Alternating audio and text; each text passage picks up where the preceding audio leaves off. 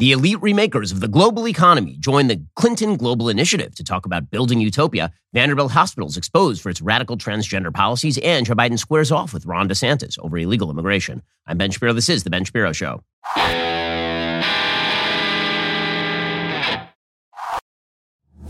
Today's show is sponsored by ExpressVPN. Do you like your web history being seen and sold to advertisers? No?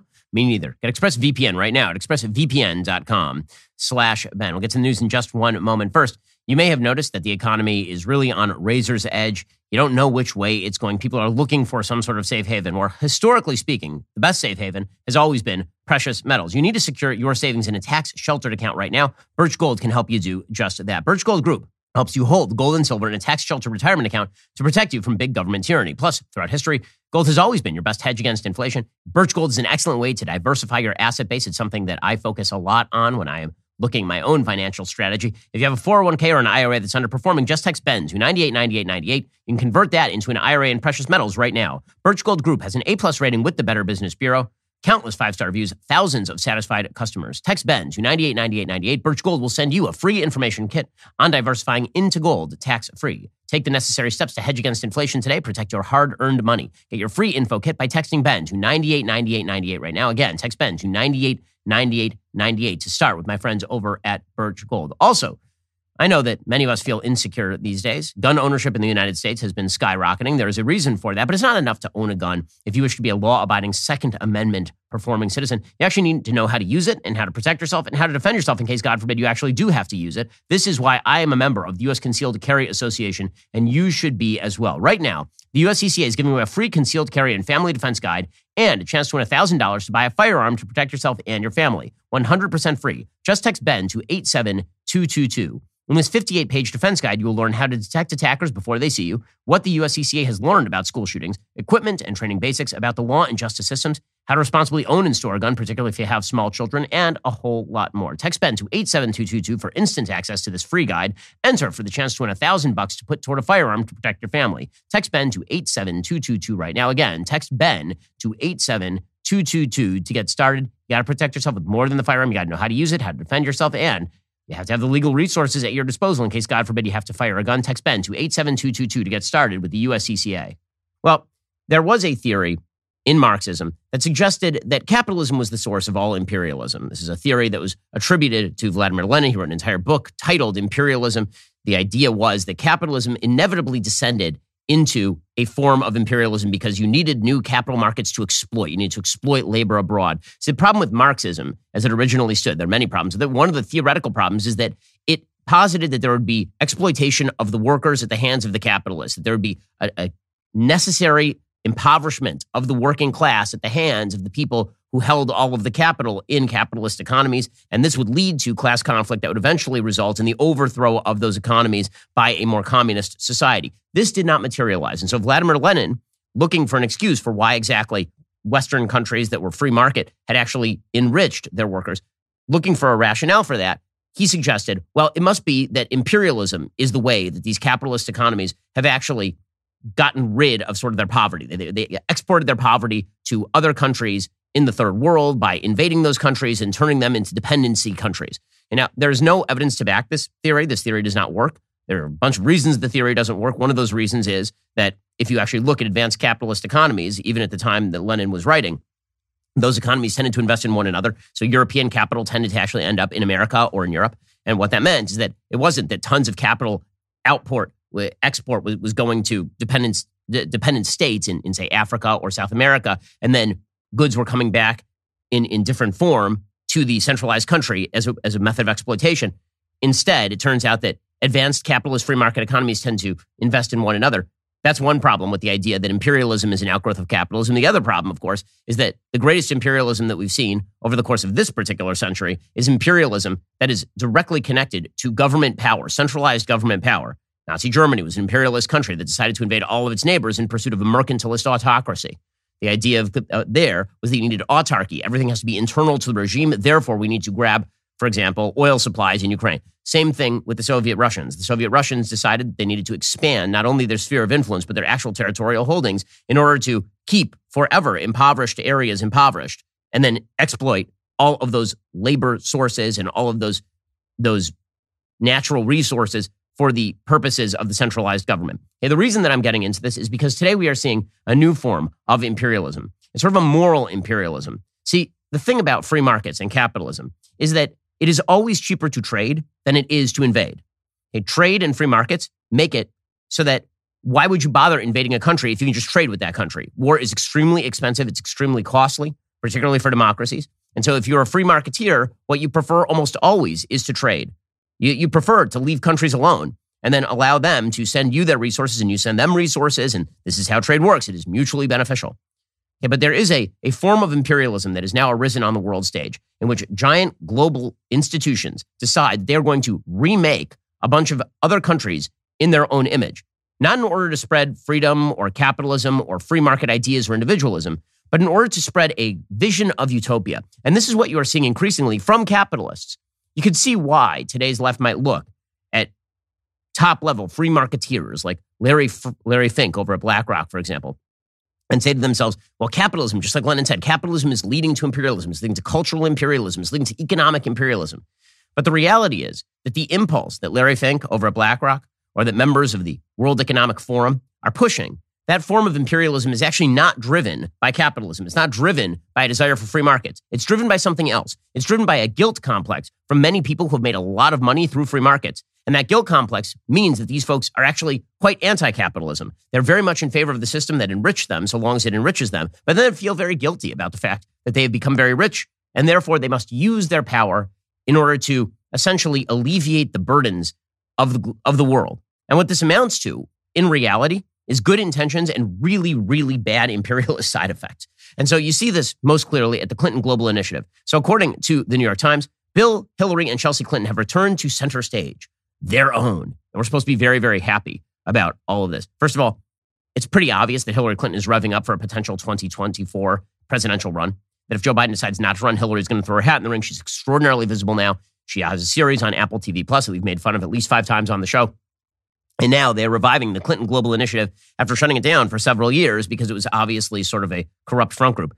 According to the New York Times, after a 6-year hiatus, the Clinton Global Initiative returned to New York City this week, bringing together leaders from the worlds of nonprofit, government, and business, with a few celebrities sprinkled in for good measure. It has been an eventful few years since they last gathered in 2016. Former President Clinton said in his opening remarks at the Hilton in Midtown Manhattan, "The challenges we face are steep, but they pretty much have been steep for a long time now. And Clinton Global Initiative is always and has always been about what we can do and not what we can't do." According to the New York Times, the Clinton Global Initiative began in 2005 and quickly became something akin to a Davos on the Hudson event, but one with a greater focus on philanthropy, nonprofits, and corporate do-gooding. The way it differed from most conferences is that it required participants to make commitments, sometimes in dollars, other times in targets, such as for creating jobs or delivering clean water. Up to the hiatus in 2016, attendees announced more than 3,700 commitments, which by the organization's own tally had helped more than 435 million people in over 180 countries. Well, I mean, it's very nice of them to pat themselves on the back. The real question is the policy that they are pushing on countries that may not be particularly into it, are those policies productive or counterproductive? Because it turns out that the preconditions to thriving for any successful country are going to be things like property rights, free markets, stable institutions of government, technological advancement unhampered by extraordinarily restrictive green regulations. Okay, right? These are all preconditions to development and growth. The Clinton Global Initiative pushes against many of these things on behalf of many people who benefited from particularly these institutions that many of them now don't like very much. They instead want to centralize power in their own hands. So the new imperialists are the globalist elites. When I say globalist, I don't mean people who are in favor of global free trade. Global free trade does not make you a globalist. What makes you a globalist is the idea, the flattening of all politics into there should be some bosses at the top and everybody else should live the same. This is a major problem. Okay? It's a major problem when you talk about country-to-country globalism, the idea that one country should extend its reach over all countries in order to flatten them out and make them live the way that we do. By the way, it's a serious problem inside the United States when the federal government says that everybody in the United States needs to live exactly the same way, that basically the federal government is the only government that matters, and Florida needs to live exactly like New York, which needs to live exactly like Iowa. That's a real problem as well. The best politics are all local in nature because you and your neighbors tend to agree, whereas you and some dude up in New York, if you're down here in Florida, you're going to tend not to agree. Well, that is even more true, like far more true, when it comes to the global level. The idea that there's one global set of rules and it's going to be imposed by a bunch of very, very wealthy elites who have benefited from a system that they now feel guilty about. It's a real problem. It is ignorance of how economies work. It is ignorance about how development actually works. And yet these folks have basically deemed themselves the new creators of the global financial universe. These are people who have deemed themselves the utopian thinkers who are going to fix all the problems. And that's the nature of the Clinton Global Initiative. As the New York Times says, the goal is to recapture that old Clinton magic and see if there is room in a field of thought-leading, pledge-making symposia crowding the city this week. Advisors to Bill Clinton said that in the years since he launched it, he had longed to restart the event. He would tell me regularly when we were just talking before a board meeting. I was just out last night. Someone was saying, when are you going to start CGI again? Said Robert Harrison, former chief executive of the Clinton Global Initiative from 2007 to 2016. A year ago, 10 months ago, we looked at each other and said, let's try. Judging by the names of the event, many old friends and allies answered the call, including philanthropists Laurene Powell Jobs, Melinda French Gates, Secretary Xavier Becerra of the Department of Health and Human Services, state governors, corporate chief executives, the chairman of the Security and Exchange Commission, and the director general of the World Health Organization. And then you had a bunch of people who were making commitments ranging from building soccer fields in underserved communities to making bricks out of volcanic ash. Okay, but it really is the thematic that matters the most here. And so when you listen to a wide variety of very powerful global financial officials, people in both governmental and non-governmental organizations, in the corporate world and in the nonprofit world, when you listen to these people talk about how they wish to remold and reshape the world in their own image, you have to realize, again, imperialism is the outgrowth of utopianism. It is not the outgrowth of free markets. And very often it cuts directly against free markets. We'll get to more on this in just one moment. First, when we say something is free, it should mean, free, like no strings attached, no hidden costs, no fine print to decipher. When you switch to Pure Talk today, you'll get a free Samsung 5G smartphone. There's no 4-line requirement, no activation fee, just a free Samsung that's built to last with a rugged screen, quick charging battery, and top-tier data security. Qualifying plans start at just $35 monthly for unlimited talk, text, 15 gigs of data, and mobile hotspot. Pure Talk gives you phenomenal coverage on America's most dependable 5G network.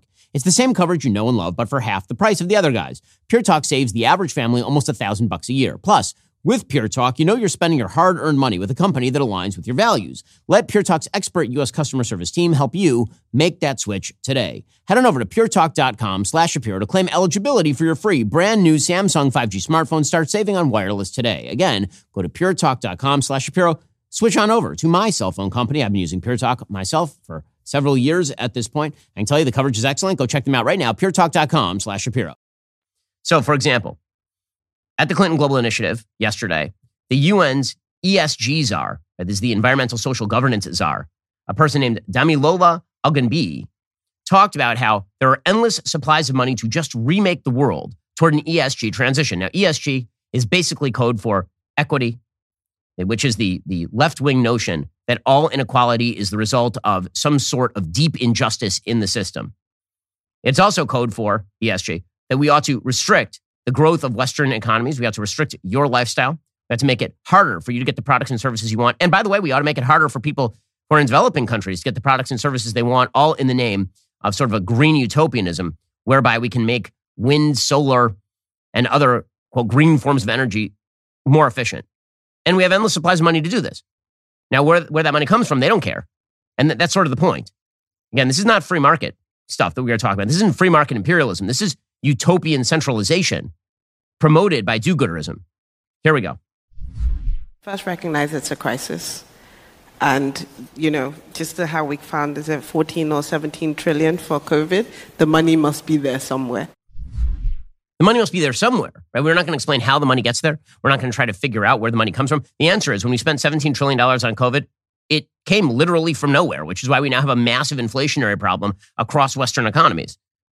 But they don't care about that because, again, the idea is that utopia exists out there and we are the wisest people who have ever lived. And therefore, we are going to spread our values around the world. And by the way, they're both economic values, which directly cut against capitalism, and they are, as we will see, a set of moral values that cut directly against the interests of American families.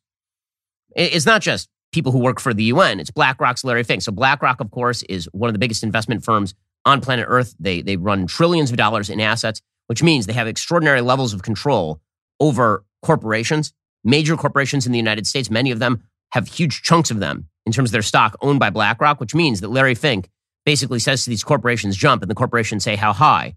And Larry Fink does not have the free market's best interest at heart, right? He doesn't believe that systems that are sort of left to their own evolutionary devices make the world better, which is the basis of the free market. The basic idea of the free market is that decentralized knowledge, And we don't all have to get in a room and plan anything.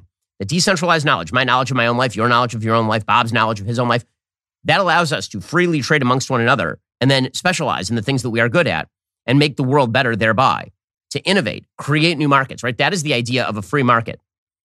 But according to people like Larry Fink, it all has to be organized under Larry Fink. And so if he can change the incentive structure by himself, using your money, by the way, because he doesn't own all the money at BlackRock, you just like how Larry Fink has invested your money, typically speaking, and now he's going to use the power of your pension fund in order to cram down his own values against your interest, by the way, as both a consumer and as an investor. Here's Larry Fink. Because of the rising energy prices, we are certainly seeing the green premium shrink quite considerably. And so the amount of investment dollars that are going into new decarbonization technology is accelerating. Okay, so he's saying that what we are seeing because of the driving up of the energy prices, because of the inflationary policy we've pursued, that's good because it's made all energy more expensive. And we have also created disincentives for people to invest in making energy cheaper via oil and natural gas through regulations and through ESG corporate governance, right? By using the power of BlackRock to cram down these rules and regulations self-imposed on the energy industry. We've actually made energy more expensive, which means that by comparison, green energy has become cheaper. So we actually haven't made green energy any more efficient. We've just made everything else less efficient. Now, does that sound good for consumers? Does that sound good for investors, the people who invest with Larry Fink? Does that sound good for people in the developing world who deeply rely on carbon-based fossil fuels in order to develop? Of course not. The more that you have these centralized dolts in charge of policy, the worse things get for people, particularly in the developing world, who require free markets, who require free exchange of goods and services and the most efficient goods and services on the market in order to develop. You want to know why China and India are the world's leading emitters? Because they are trying to develop. When you're trying to develop, you do not care about the forests and the rivers as much as you care about how many of your people are dying of starvation, which is their role. Now, as the world develops globally through free markets, the free market will, in fact, take into account things like environmental damage. That's what's happened in the West. The carbon footprint in terms of the West, generally speaking, has been declining as a proportion of carbon emissions planet-wide over the course of the last several decades. In the United States, carbon emissions have been declining pretty markedly over the course of the last decade and a half because we've become more energy efficient. Right? In terms of how much power it takes to actually power your house, for example, we've become much more energy, even using carbon-based fossil fuels. But the idea here is that if they cram down utopia on everybody, this will make everything better. That utopianism is the real imperialism, the globalist utopianism of people like Larry Fink, of people like the Clintons. That's the stuff that really should scare people. It's the do-gooderism, as always, that should scare people, especially because it's connected with a real sort of dark side. And that dark side is that if you don't go along with our do-gooderism, this makes you bad. Right? If you think that what we are saying is wrong, incorrect, will have damaging effects on both people living in developed countries and people living in undeveloped countries, if you say that, then this makes you actually a person with evil motive. So that's what Bill Clinton and Larry Fink were saying to one another at the Clinton Global Initiative yesterday. I want to say one thing about Larry that I really admire, quite apart from the fact that he's not a climate change denier. I'm the target of all those. He's the target of the climate change deniers. Anybody who disagrees with Bill Clinton or Larry Fink about whether they get to be in control of the global economy is a climate change denier. Now, never mind the fact that there are many of us out here who say, sure, climate change is happening. Sure, a majority of that climate change is probably caused by human activity. It's anthropogenic. But the question is how you mitigate against that stuff, how you adapt to that stuff. And the policies that you guys are promoting are not doing any of that. You're just throwing everybody else's money, your investors' money, at a problem in a way that is unlikely to solve the problem. That, according to Bill Clinton and according to Larry Fink, runs directly against reality, right? You're a climate change denier. You're a bad person. You want people to be living underwater or some such. And again, this has penetrated so many areas of global economic life. It's penetrated corporate America. Unilever's CEO, Alan Jope, he said, you know what? The reason that we like ESG is because we can't sell products underwater. Nobody is suggesting that Unilever is going to be selling products underwater. But what exactly does Unilever have to do with the greening of the world economy via massive subsidy boondoggles that are unlikely to actually have an impact on the climate the way he says they are? Make the case, based on your evidence, for the people here who might like to do what you're doing, but think it's not economically feasible. There is an element of risk and risk avoidance associated with trying to run a business on a sustainable platform.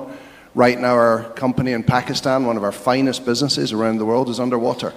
We'll push through that, but it's not a great place to be selling food or personal care products when you're underwater or on fire. Okay, so again, the idea is that we can reconstruct the entire world economy to prevent natural disasters. Okay, that again is granting a level of control to the CEO of Unilever that does not exist in reality. It just does not exist, which really suggests that this is an exercise in self-glorification. That this is an exercise in my values are the values that matter. And it's not just when it comes to the economy. It's not just seizing the reins of a global economy and then redirecting all of that in almost mercantilist fashion toward your desired end, which is the opposite of free marketeering. Right? Free markets suggest, again, that there will be a gradual evolution of prices along the lines of collectivized knowledge. Mercantilism suggests that there's a bunch of people at the very top of an economic system and they get to direct all the levers of power. So does communism. Right? Any sort of economic system that suggests that there's a group of experts sitting in a room and they get to decide policy for everyone, that runs directly counter to precisely the systems that have generated enormous upswings in human prosperity since 1800. If you look at the history of economics, what you see is that there's very little development in terms of economic GDP growth for about a couple thousand years, basically for nearly all of human history, up until 1800. Looks like a flat line, economic growth. And then in about 1800, it starts to spike, and then it goes exponential. And the reason for that is because of the growth of free markets and the recognition that decentralized control of economies is better than centralized control of economies. And yet, here you have people who should know that, and they are acting in precisely the opposite way. If you give us power, then we can cram that down on everybody else. We'll get to more on this in just 1 second. First, let's talk about a simple fact of life, and that is death. And this is why you need a will. So don't be the idiot who didn't write a will, and then you have to have the state disperse all of your assets. That is a bad idea. You do not want the state involved in nearly anything about your financial life.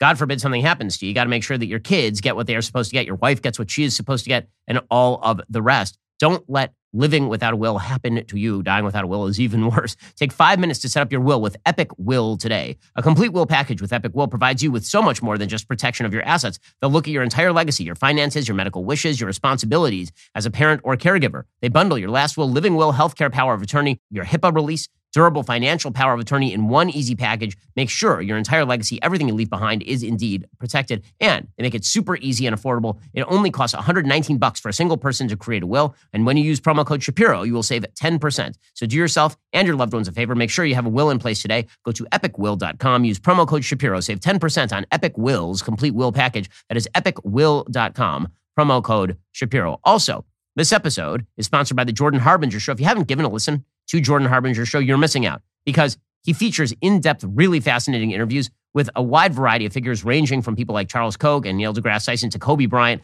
diving so much deeper than any other interviewer out there. It's clear Jordan really goes in the weeds. He prepares for his interviews, not just winging it. He dives into the minds of fascinating people, from athletes and authors to scientists and mobsters. Every Friday, Jordan also releases a Feedback Friday episode to respond to listener questions. He covers everything from conventional problems like leaving a dream job to really heavy, difficult subjects like helping someone escape an abusive relationship. One of my favorite episodes is the one where he interviews Yeonmi Park about her experiences in North Korea versus the United States.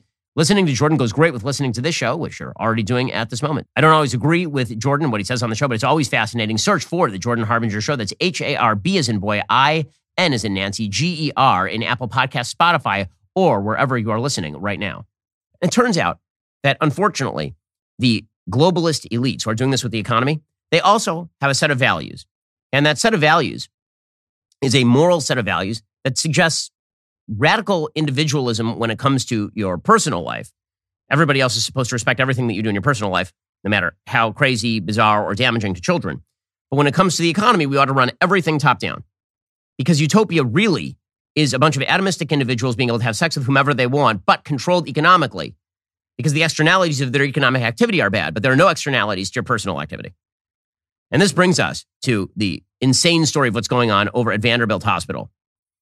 So because of the investigation of our friend Matt Walsh here at Daily Wire and some of the people who work with him, Tennessee Republican Governor Bill Lee has now called for an investigation of the pediatric transgender clinic at Vanderbilt University Medical Center. This comes after shocking videos were posted by Matt Walsh detailing a doctor's promotion of the big moneymaker transgender surgeries. The videos also show apparent threats made against medical professionals at Vanderbilt University Medical Center if they objected to the procedures, even for religious reasons. And it really is stunning material. So, for example, Vanderbilt openly says they've worked on individuals who begin gender-affirming hormones at the age of 13. And it says this on their website. Quote, previously recommended start at age 16, but consider starting as early as 14 years old. By gender-affirming hormones, what we mean here is sex-altering hormones, or at least secondary sex characteristic-altering hormones, since you can't actually alter your sex. So these are sterilizing hormones that have irreversible effects on children, and it's being promoted openly by Vanderbilt University Medical Center.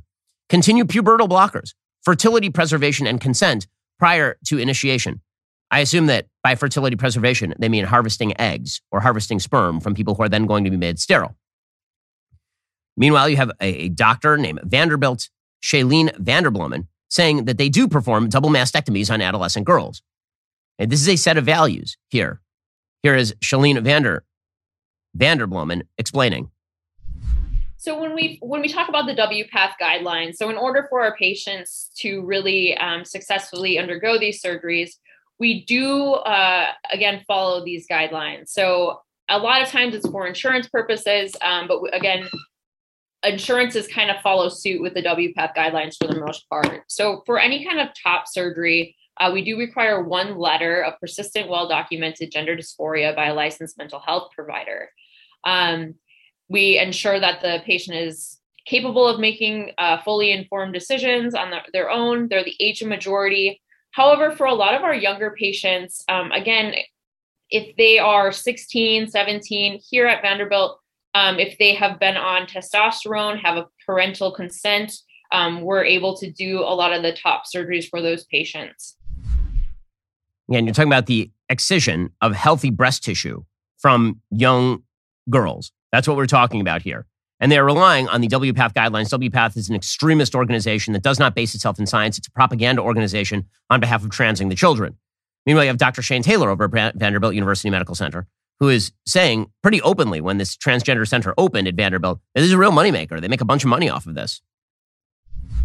Surgeries make a lot of money. So female to male chest reconstruction can bring in $40,000. A patient just on routine hormone treatment, who I'm only seeing a few times a year, can bring in several $1,000s. That requires a lot of visits and labs. It actually makes money for the hospital. And in the female to male bottom surgeries, these are huge money makers. Again, I think this has to be an underestimate that they're quoting around $20,000 for a phalloplasty. There's been different things that I've read that said it could be up to $100,000. Dr. Winokur, who's our surgeon, says that there's entire clinics where the entire clinic is supported just by their phalloplasties. And that is like a fraction of the surgeries that they're doing. So much money to be made in carving the flesh off of a young girl's forearms or the interior of her thigh and forming a fake non-working penis. There's so much money to be made. But this is moral, according to, again, our great elites, our great moral elites.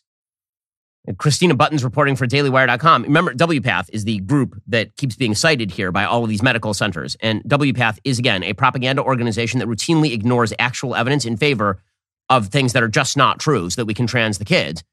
According to Daily Wire, an author of the leading Transgender Health Association's new guidelines for adolescents revealed they have called Child Protective Services on uncooperative parents who did not affirm their child's newly chosen transgender identity. The World Professional Association for Transgender Health held a session on the adolescent chapter during their annual conference on Monday. It was live streamed online. Dr. Ren Massey, a trans-identified female clinical child psychologist from Atlanta, Georgia, revealed during a Q&A that calling CPS is a resource for clinicians to enforce the need for affirmation by parents. Massey goes so far as to suggest that merely informing parents a call to CPS can be made might be enough to pressure them to cooperate. The Daily Wire previously reported that the 8th edition guidelines from WPATH indicated that the state may be enabled to intervene in order to assist with the child's transition if parents do not affirm their child's newly chosen identity. Massey said, quote, I had to make a call to Child Protective Services on a case, and the Child Protective Services worker asked me about if some of the issues I was calling about were about the parents not being supportive or being emotionally abusive around gender identity issues. And apparently Massey was surprised, pleasantly, that CPS workers in Georgia had intervened in instances where parents were hesitant to pretend that their child was a member of the opposite sex. She said, that was educative for me to learn that in my conservative state, there are at least some CPS workers who are willing to enforce the need for affirmation by parents, at least with social transition needs, names, pronouns, etc. So that may be a resource in states, provinces, regions, and countries around the world. Again, call Child Protective Services if the parents refuse to go along with the nonsense garbage that a boy can be a girl and a girl can be a boy. Okay, these are values that are now being promoted, again, by elites in our society who don't actually have to live with the consequences of this stuff because they don't care. I mean, many of them are not only involved in making money from this sort of activity, many of them themselves identify as transgender, and therefore they have a rather large political stake in this entire game. But when you have, again, a global elite, and that elite starts in the West, trying to impose those values, not just in the West, but also all the way around the world, what you end up with is something really ugly, a cultural and economic imperialism that is disconnected from the values of people who live in other countries, as well as the interests of people who live in other countries. Now, last week, I played you a clip of Christian Amanpour grilling the new president of Kenya over transgender policy in Kenya. And this is how our globalist elites think. They believe that the values that they learned in their Ivy League schools that are completely disconnected from traditional morality, because again, traditional morality is evolutionary in nature. And these people are not evolutionary in nature, they are revolutionary in nature. They believe that the burden of proof in terms of morality lies with people who are advocates of traditional morality. It does not lie with them to explain why we ought to change basic definitions of sex. It lies with you to define why we ought to maintain basic definitions of sex. And even if you have a good argument, we just ignore it and pretend you're a bigot. That basic notion, which unfortunately exists among a lot of very high IQ people. I know because I went to school with a lot of very, very high IQ people. Many of these people were friends and colleagues. There's a notion that if you have very high IQ, you can explain everything in the world. Everything is explicable. And so when it comes to economics, this means that you can reshape world systems because after all, you're really, really smart. You're smarter than all those dullard plumbers out there. You're smarter than the first 100 names in the Boston phone book. You're smarter than all those people. So you can remake the global economy in your image, knowing what's best for everyone else. It's unbelievably paternalistic. And the same thing is true of morality. So the truth is, we all have an innate moral sense. Not only do we have an innate moral sense, we also have thousands of years of transmitted wisdom tested over time. Right? This is mostly how we live in a moral level. You do things every single day on a moral level that you cannot justify. Right? You do things on a moral level every single day that you've inherited because they work, because these are practices that work. But if asked to justify those tabula rasa, like explain why, for example, there's something morally wrong with eating a corpse, try to explain it. Well, based on the Western notions of consent alone, there's nothing wrong with eating a corpse. This is a point Jonathan Haidt has made.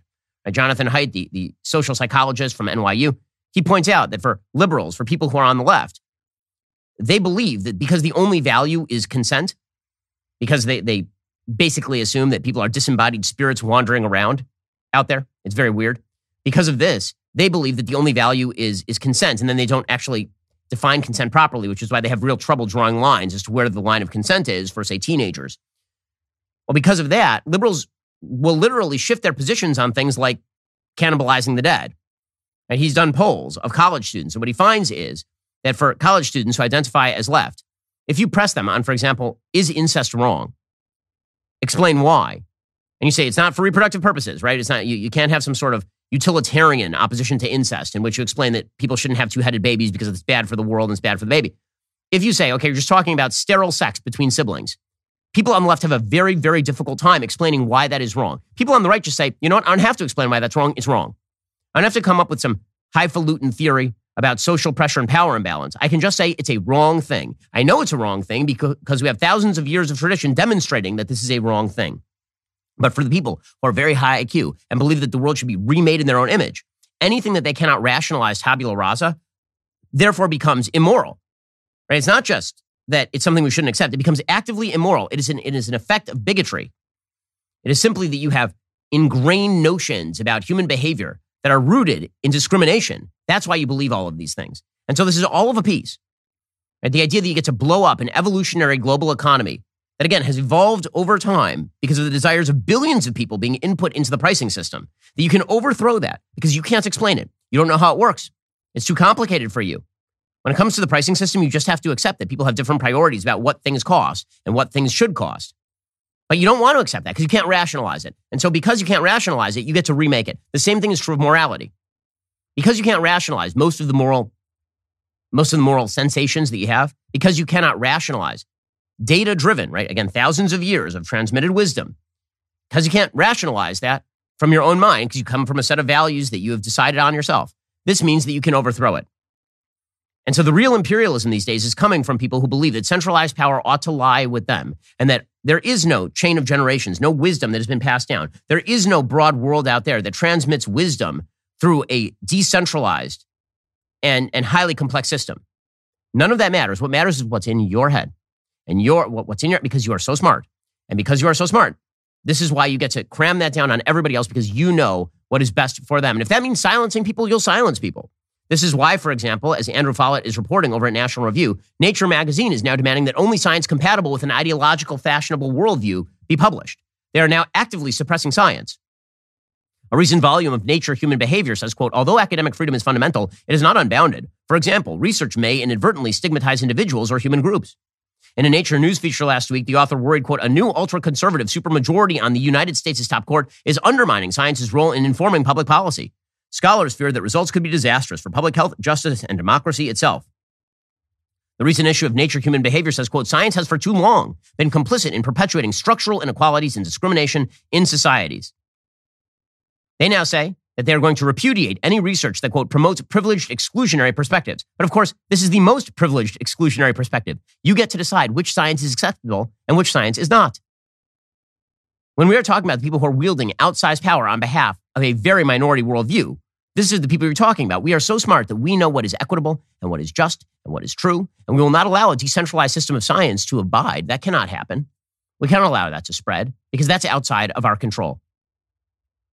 This bizarre notion that the quote-unquote smartest people out there, and we know they're the smartest because they've succeeded in a system that they then despise, that those smartest people then get to remake the system in their own image and destroy the institutions that made them wealthy and successful in the first place.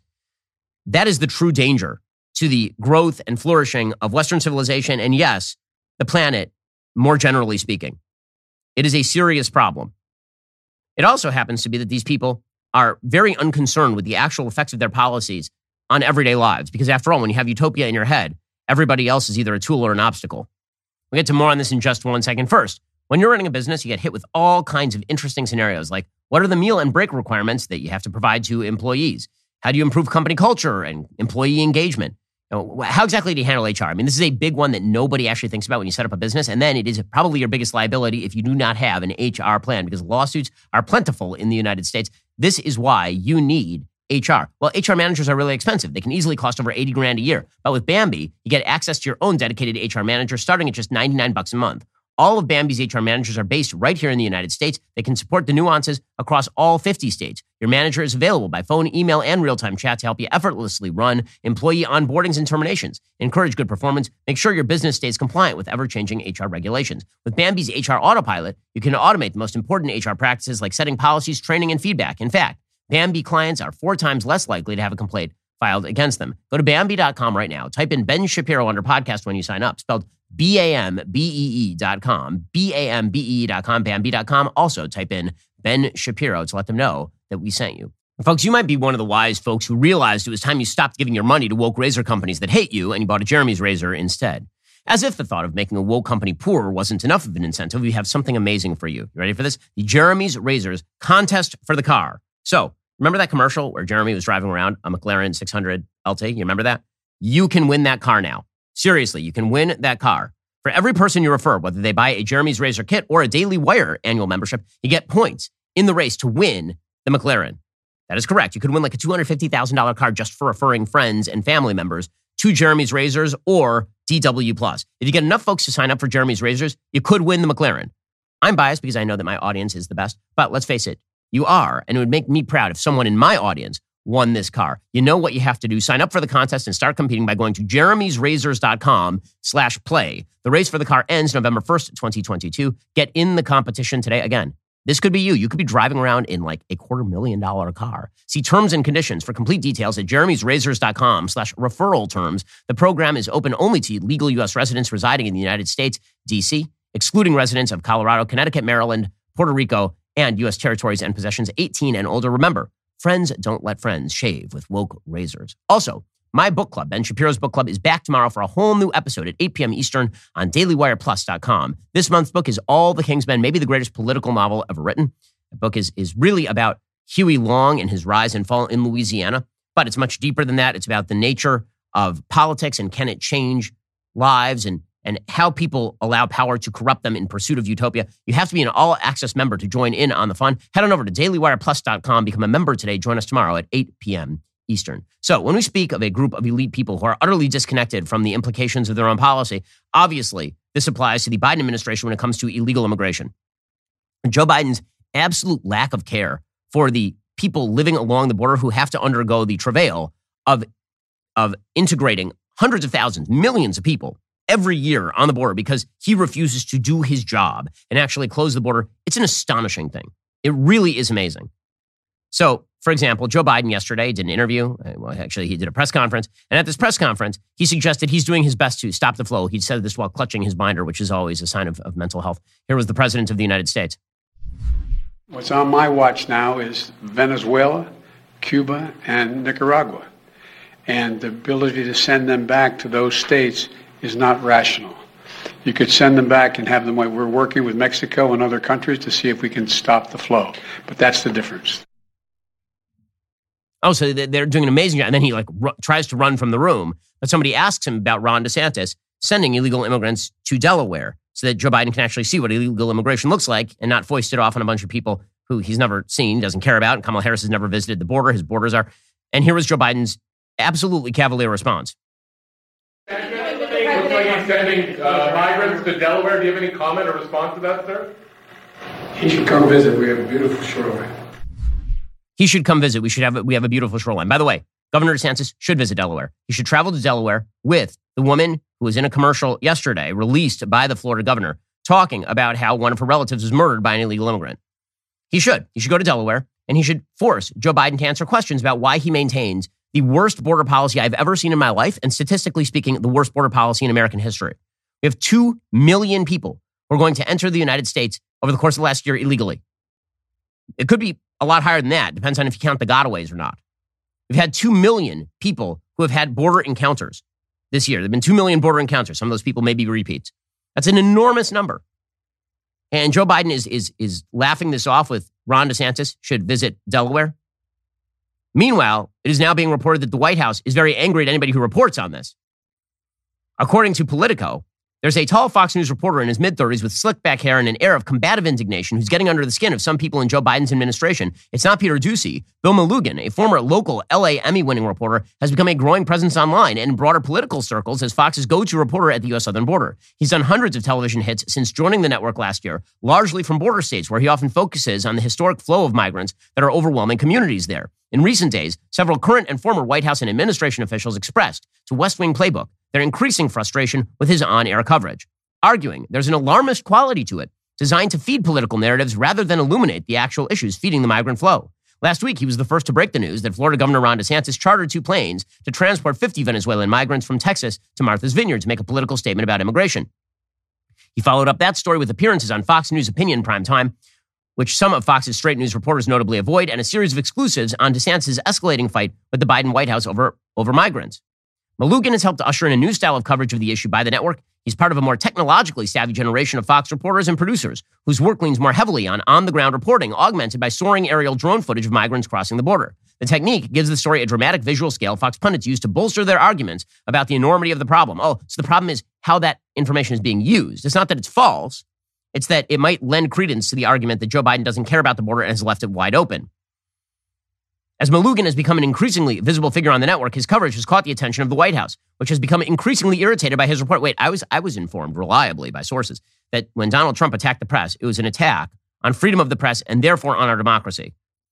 When this White House sends out unnamed sources to Politico to rip a reporter for, just sending a drone over the border to show how many people are crossing the Rio Grande illegally, then the White House is very mad about it and it's totally fine. During a press conference last week, Press Secretary Karine Jean-Pierre noted Fox News got the heads up on Martha's Vineyard before local, state, and federal agencies. One administration official who used to work on immigration issues told the West Wing Playbook the Biden team has complained about the lack of nuance in the network's coverage. Oh, well, as we all know, the media are on the left are completely nuanced about border.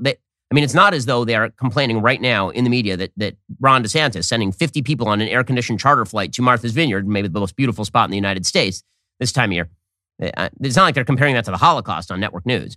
But, it's the nuance that's really, that's what they're really upset about over at the White House. So these elitists are more concerned about how they are being covered than they are about the actual problem of a vast wave of illegal immigrants washing across the American border. That's what they're worried about. That's what they're really, really upset about.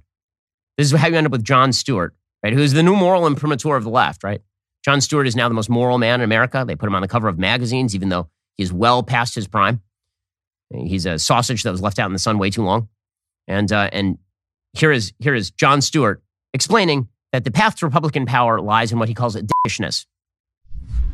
It's very obvious at this point that the path to Republican power lies in, and I don't know that there is a political platform or an ideology other than, and this stunt did exactly what he wanted it to do, which is jumped his profile, made him a hero amongst those for whom is one of the sole characteristics that they're looking for in their leaders. It probably angered Trump because nobody's going to be a bigger than me. Like, this is going to be, imagine the season that we're in, where they are trying to one-up each other in utter cruelty. It's about the cruelty. Now, it doesn't matter, again, that we have thousands of migrants who are dying every year because of the open border policy. It doesn't matter that we had 53 people die in Bexar County in Texas in the back of a truck because of this border policy. The real problem is if you oppose Joe Biden's agenda, then you must be an emissary of dishness, according to Jon Stewart. Because again, oppose the global elites and you are opposing the collective intelligence of the smartest people on planet Earth. It doesn't matter that their policies are failing and that they've really hurt an enormous number of Americans culturally, economically, and physically in many cases. That doesn't matter. The smartest people are in charge. And if you doubt the smartest people, then you're the one who really needs to be put down. Alrighty, guys, the rest of the show is continuing. Now you're not going to want to miss it. We're going to be getting more into the fight between Ron DeSantis and Joe Biden. We're also going to be getting into the bizarre fight inside the White House about whether COVID is over or not. If you're not a member, click the link in the description and join us.